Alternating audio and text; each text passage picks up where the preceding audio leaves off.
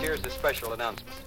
Sometimes we forget that though VJ Day occurred over a year ago, the fighting isn't over for a lot of GIs. The year is 1946, and peace has dealt Peggy Carter a serious blow.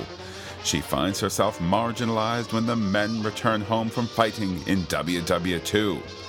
Working for the covert Strategic Scientific Reserve, Peggy must balance her job as a helpful secretary, while going on secret missions for Mr. Moneybags himself, Howard Stark.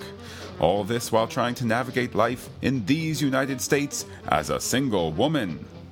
In January 2015, we will be covering this and more on the Agent Carter radio program by Phantastic Geek. Set your internet radio dial to phantasticgeek.com. That's fantastic with a PH. Just as good, don't be a fuddy-duddy, subscribe via the iTunes. And while you're at it, don't stop there. Give us the hidey-ho on Twitter. We're Phantastic Geek there too. In fact, we're just doll-dizzy about that Dame Peggy Carter and think you'll be too.